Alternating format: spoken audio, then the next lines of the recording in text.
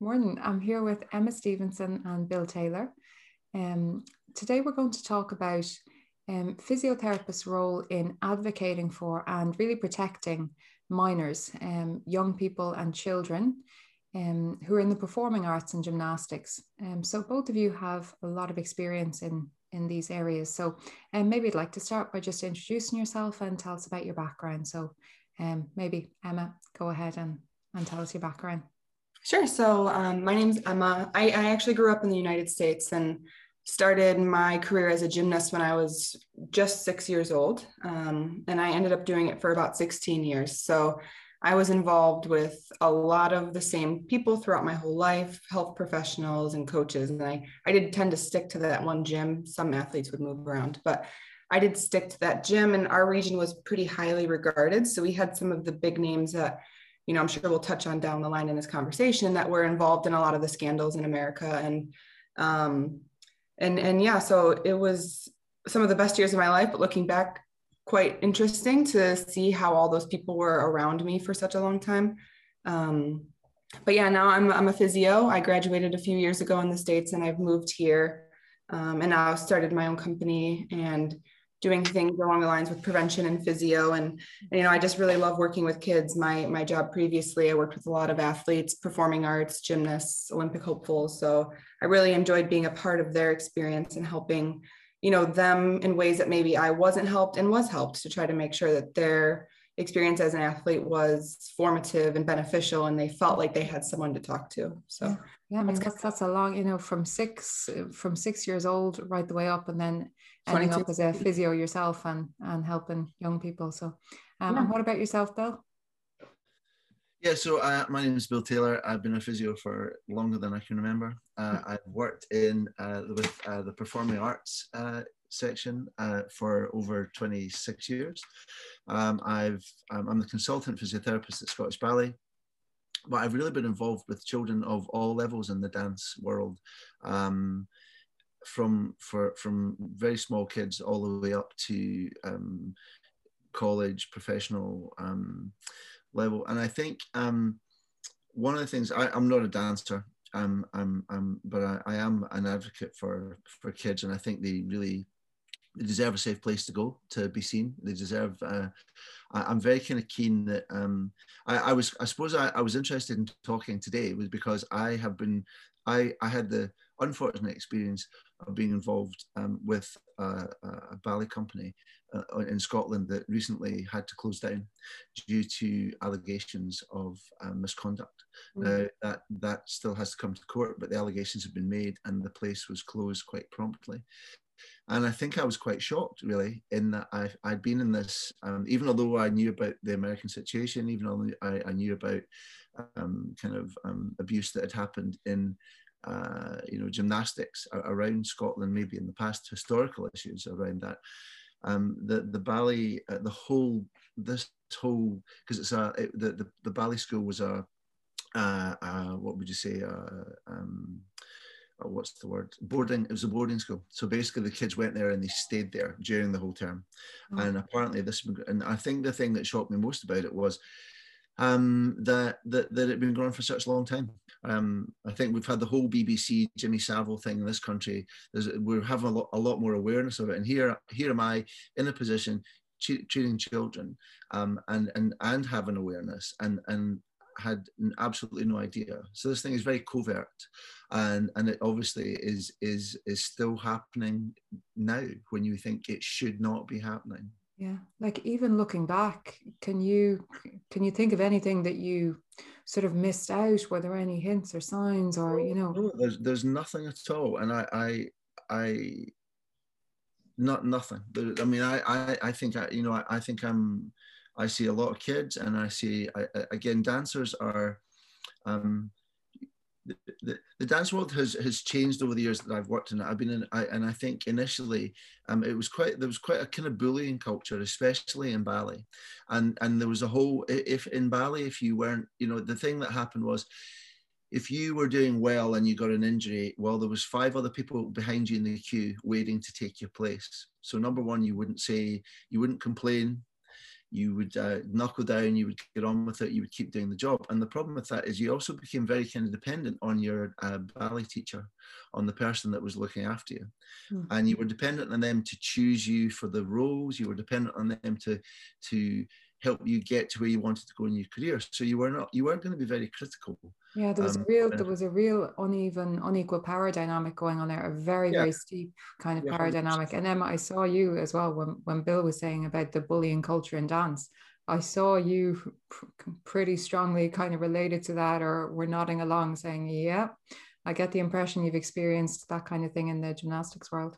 Yeah, it was almost interesting just listening, because I think Bill comes from being obviously on the professional side and not realizing it. And I feel like I came from being on the athletic side and not realizing it, because I was lucky I wasn't ever abused in the terms of, you know, if you're familiar with the Larry Nassar trial and all of that. Like, he was a doctor I went to, he was at camps I was at, I knew him, we liked him, I was fine. And I had teammates who were very close to me who were okay, but I knew a lot of people in the region who were abused. And you know, some of the girls on the Netflix documentary Athlete A, if you've seen that, I knew some of them. And I think for me, it's quite true when, you know, Bill was saying you don't have any signs, because these girls, at least in these cases, were trained to just deal with everything and anything because they had this one goal. And, you know, injuries weren't acceptable because, like, again, like Bill said, like if you're out, there's so many other girls trying to get in. And I think that was, to me, just hearing Bill say, I was like, wow, that's so true. I always felt kind of guilty not being abused almost in a way, because I didn't know. And then I felt like I couldn't help. And thinking back to it, you know, I felt very mature there, but I wasn't, again, you know, looking back. And I think we're so vulnerable because, you know, I was in the gym 20 to 25 hours a week starting at age 8, you know, so I was always at the gym, and those were my family. My coach was my family, you know, the doctors I went and saw were my, you know, second family and things. So I think that's why this topic has become, you know, I've been silently reading and listening about it for many years. And I think over the last, even when we just talked a couple of weeks ago, it's been clear to me that it's something that maybe that's why I like to work with kids so much, because I want to make sure that there is that outlet for them. But yeah, bullying too, it's more bullying, I think, from my perspective, not so much within athletics, like within like my team, maybe a little, but like mostly it was like the coach power dynamic where, you know, if you don't perform, don't worry about it. We'll find someone else who can. And, you know, if you're going to say you're injured all the time, we'll fill your place. So I think it's more than just even, you know, sexual abuse. It's the emotional and physical, and it doesn't always come with just someone getting beaten with a punch. You know, there's a lot more to it than that. And I think that's what people are starting to realize and need to realize, I guess, to be better advocates for children. That was really interesting when you used the word family. You know, to you, it felt like as if it was a family as such. You know, you're all working very closely together, and there is this power dynamic, and you're dependent on people to kind of make or break your career, and just your whole self-identity is really wrapped up in what you're doing. Totally. Yeah. Can you think of, you know, does anything come to mind immediately for either of you as some kind of advice or some kind of suggestion that you give to other clinicians working with children and young people in the performing arts and gymnastics? Is there something, can you put your finger on anything you think people should be looking out for, or how can we kind of be more aware of this? And what can be done for your average clinician, I suppose? I think when kids come, especially when kids come into the clinic, because you as a physiotherapist, you're seen as a person of authority, and they're often still following that pattern of behavior of respecting you and of wanting to please you. I think maybe that would be a way of saying that, like definitely wanting to please you. So I've seen situations in the clinic where I've had young dancers, performers, swimmers who come with injuries, and during the chat, during our conversation, I get the feeling that perhaps they don't want to continue dancing, they don't want to keep swimming, they want to stop doing what they're doing, but they're actually in a situation that they don't know how to say that. So this is a really simple kind of, it's not physical, sexual psychological abuse. And maybe it is psychological. It's maybe the parents, sometimes the family, are living their life vicariously through that child. So they're doing the thing that they wanted to do, and maybe the child has achieved a lot more. And so I think, I think from a we're really lucky in physiotherapy. I mean, I think what we're interested in all the time with our patients is their narrative, and I think we're interested in the child's narrative. Let the child talk and let them speak and tell their story, and be really aware of there's clues that throw up that there's maybe kind of a quietness about the child. Maybe there's a lack of confidence with them when they are a performer, when you would think as a performer they should be much more confident. Maybe there's a lack of engagement in there and what they're doing and their program, and there's kind of maybe they don't really know much about they're not very sure when their injury happened, so they're kind of not really engaged in their body. They're a bit disembodied. So I think those things for me are the kind of unspoken kind of clues that things are going on. So that's really just kind of highlighting the importance of really truly listening to your patients, like really listening to that child. I could see you nodding again there, Emma, when you were saying about let the child talk, like let the person talk. Yeah, I always did that. I made sure when I ever worked with children, I always involved the parents as well, of course, because I wanted them to trust me. I wanted them to feel they could come to me. I would try to keep them engaged, but as well, I would sometimes, if the parent seemed to be a little bit overbearing or chatty and kind of trumped the child, I would ask them, could you please, I'm happy to hear your side of it. Could you just please let the child talk? Because I want to see if there's anything I pick up on that maybe seems different, or if I can just get the dynamic at home, right? Because like Bill said, I've had a couple of gymnasts specifically. It's an interesting world, gymnastics, because most gymnasts aren't going to the Olympics. It's more of the dream is going to, at least in the United States, to college, to getting that full scholarship. So a lot of these parents around high school years feel very invested in the sport. And then they're trying to get these kids to get that full scholarship and to move them forward. So sometimes it's the case of making sure that the girls are heard, or the boys as well. I worked with both. And I just find it's important to engage the parents, and kind of you asked how to watch out for signs. And I think something I was just kind of reviewing the last few days is, I think equipping parents with the skills as well to identify abuse, to identify these things, and make sure they feel comfortable if it is on a coaching point of view, or other medical professionals speaking up if they don't feel like their child is if their child acting differently, or if they're not in the best care. Because I think sometimes parents don't know what to do, and they just put blind trust in us as professionals or coaches. And I think that should be okay, but it clearly isn't all the time. So yeah. I mean, that's really important as well, just generally raising awareness. Do you think that the Netflix documentary, the scandals, that have been well publicized now in the US, and do you think that it will hopefully help the situation? Like, do you think that there's generally more awareness of this problem now in the gymnastics performing arts world?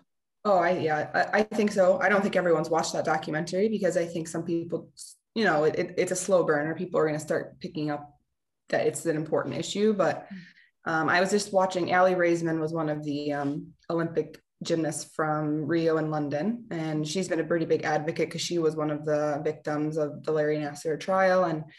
And she just even put out the other day, I was watching, that the United States Olympic Committee and USAG, United States of America Gymnastics Association, both of them still have not done independent investigations on everybody involved, meaning like full records and everything. And they're saying they're doing investigations, but like their lawyers who are controlling the investigation. So it's just shady still. And, her and actually now Simone Biles are a lot of them. And Simone Biles is like the goat of gymnastics. And they're all just coming out and starting to use their voice, which if you knew the sport maybe from like a historical or being in it is very, very not normal, because a lot of the times, we as these adolescent women or girl athletes at the time, we just don't have a voice like that. So that's been cool. I don't think anything's going to change today. I think it's in process. I think more people are becoming stronger and, more confident about this topic, but yeah, I think it's going to take time, because it behooves the, societies to continue the way they were, because it allowed us to be so dominant in the sport. And other sports, I'm sure, have had this, and there are only times to come before that comes out, I'm sure. Yeah. Yeah. Yes. I think one of the things I'm kind of interested in is this whole idea of, the spectrum of abuse. So, the American stuff was kind of at the top end of the spectrum, kind of suspect behavior where kids they'll feel humiliated, they'll feel, kind of like bullied, they'll feel that their self-esteem will be in their boots.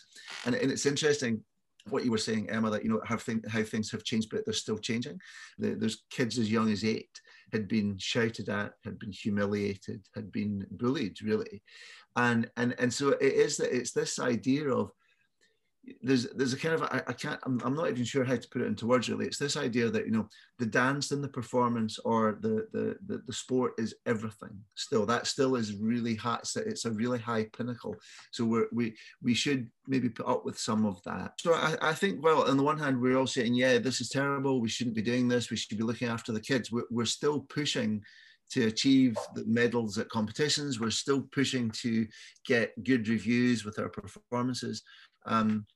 We're, like, from a ballet school all the way up to a professional ballet company, there is that situation where there's the change and shift in power dynamic, which keeps women, primarily women, I'm sure that guys have experienced it as well, but primarily women, in a really unfortunate situation where they don't have any power. And I've seen behavior that has just been, completely unacceptable. It's not behavior that I would put up with in my life. It's a difficult one with just the whole culture of it, right? Like, Emma, yeah. Do you have any thoughts on how do you like balance the need to, if there is a need to, like, to push, to encourage, to kind of to give the athletes or the performers that drive to be the best that they can, if that's what they actually want. But then at the same time, you have this culture of, what, as Bill was saying, basically something that is actually bullying and quite abusive, the kind of behavior that you wouldn't tolerate from someone in your normal life. Or I could imagine that, say, as a 14-year-old girl, to be shouted at, bullied, sort of basically abused by someone in a position of power, where that's kind of done with the aim of improving you as a gymnast, making you the best performer you can be.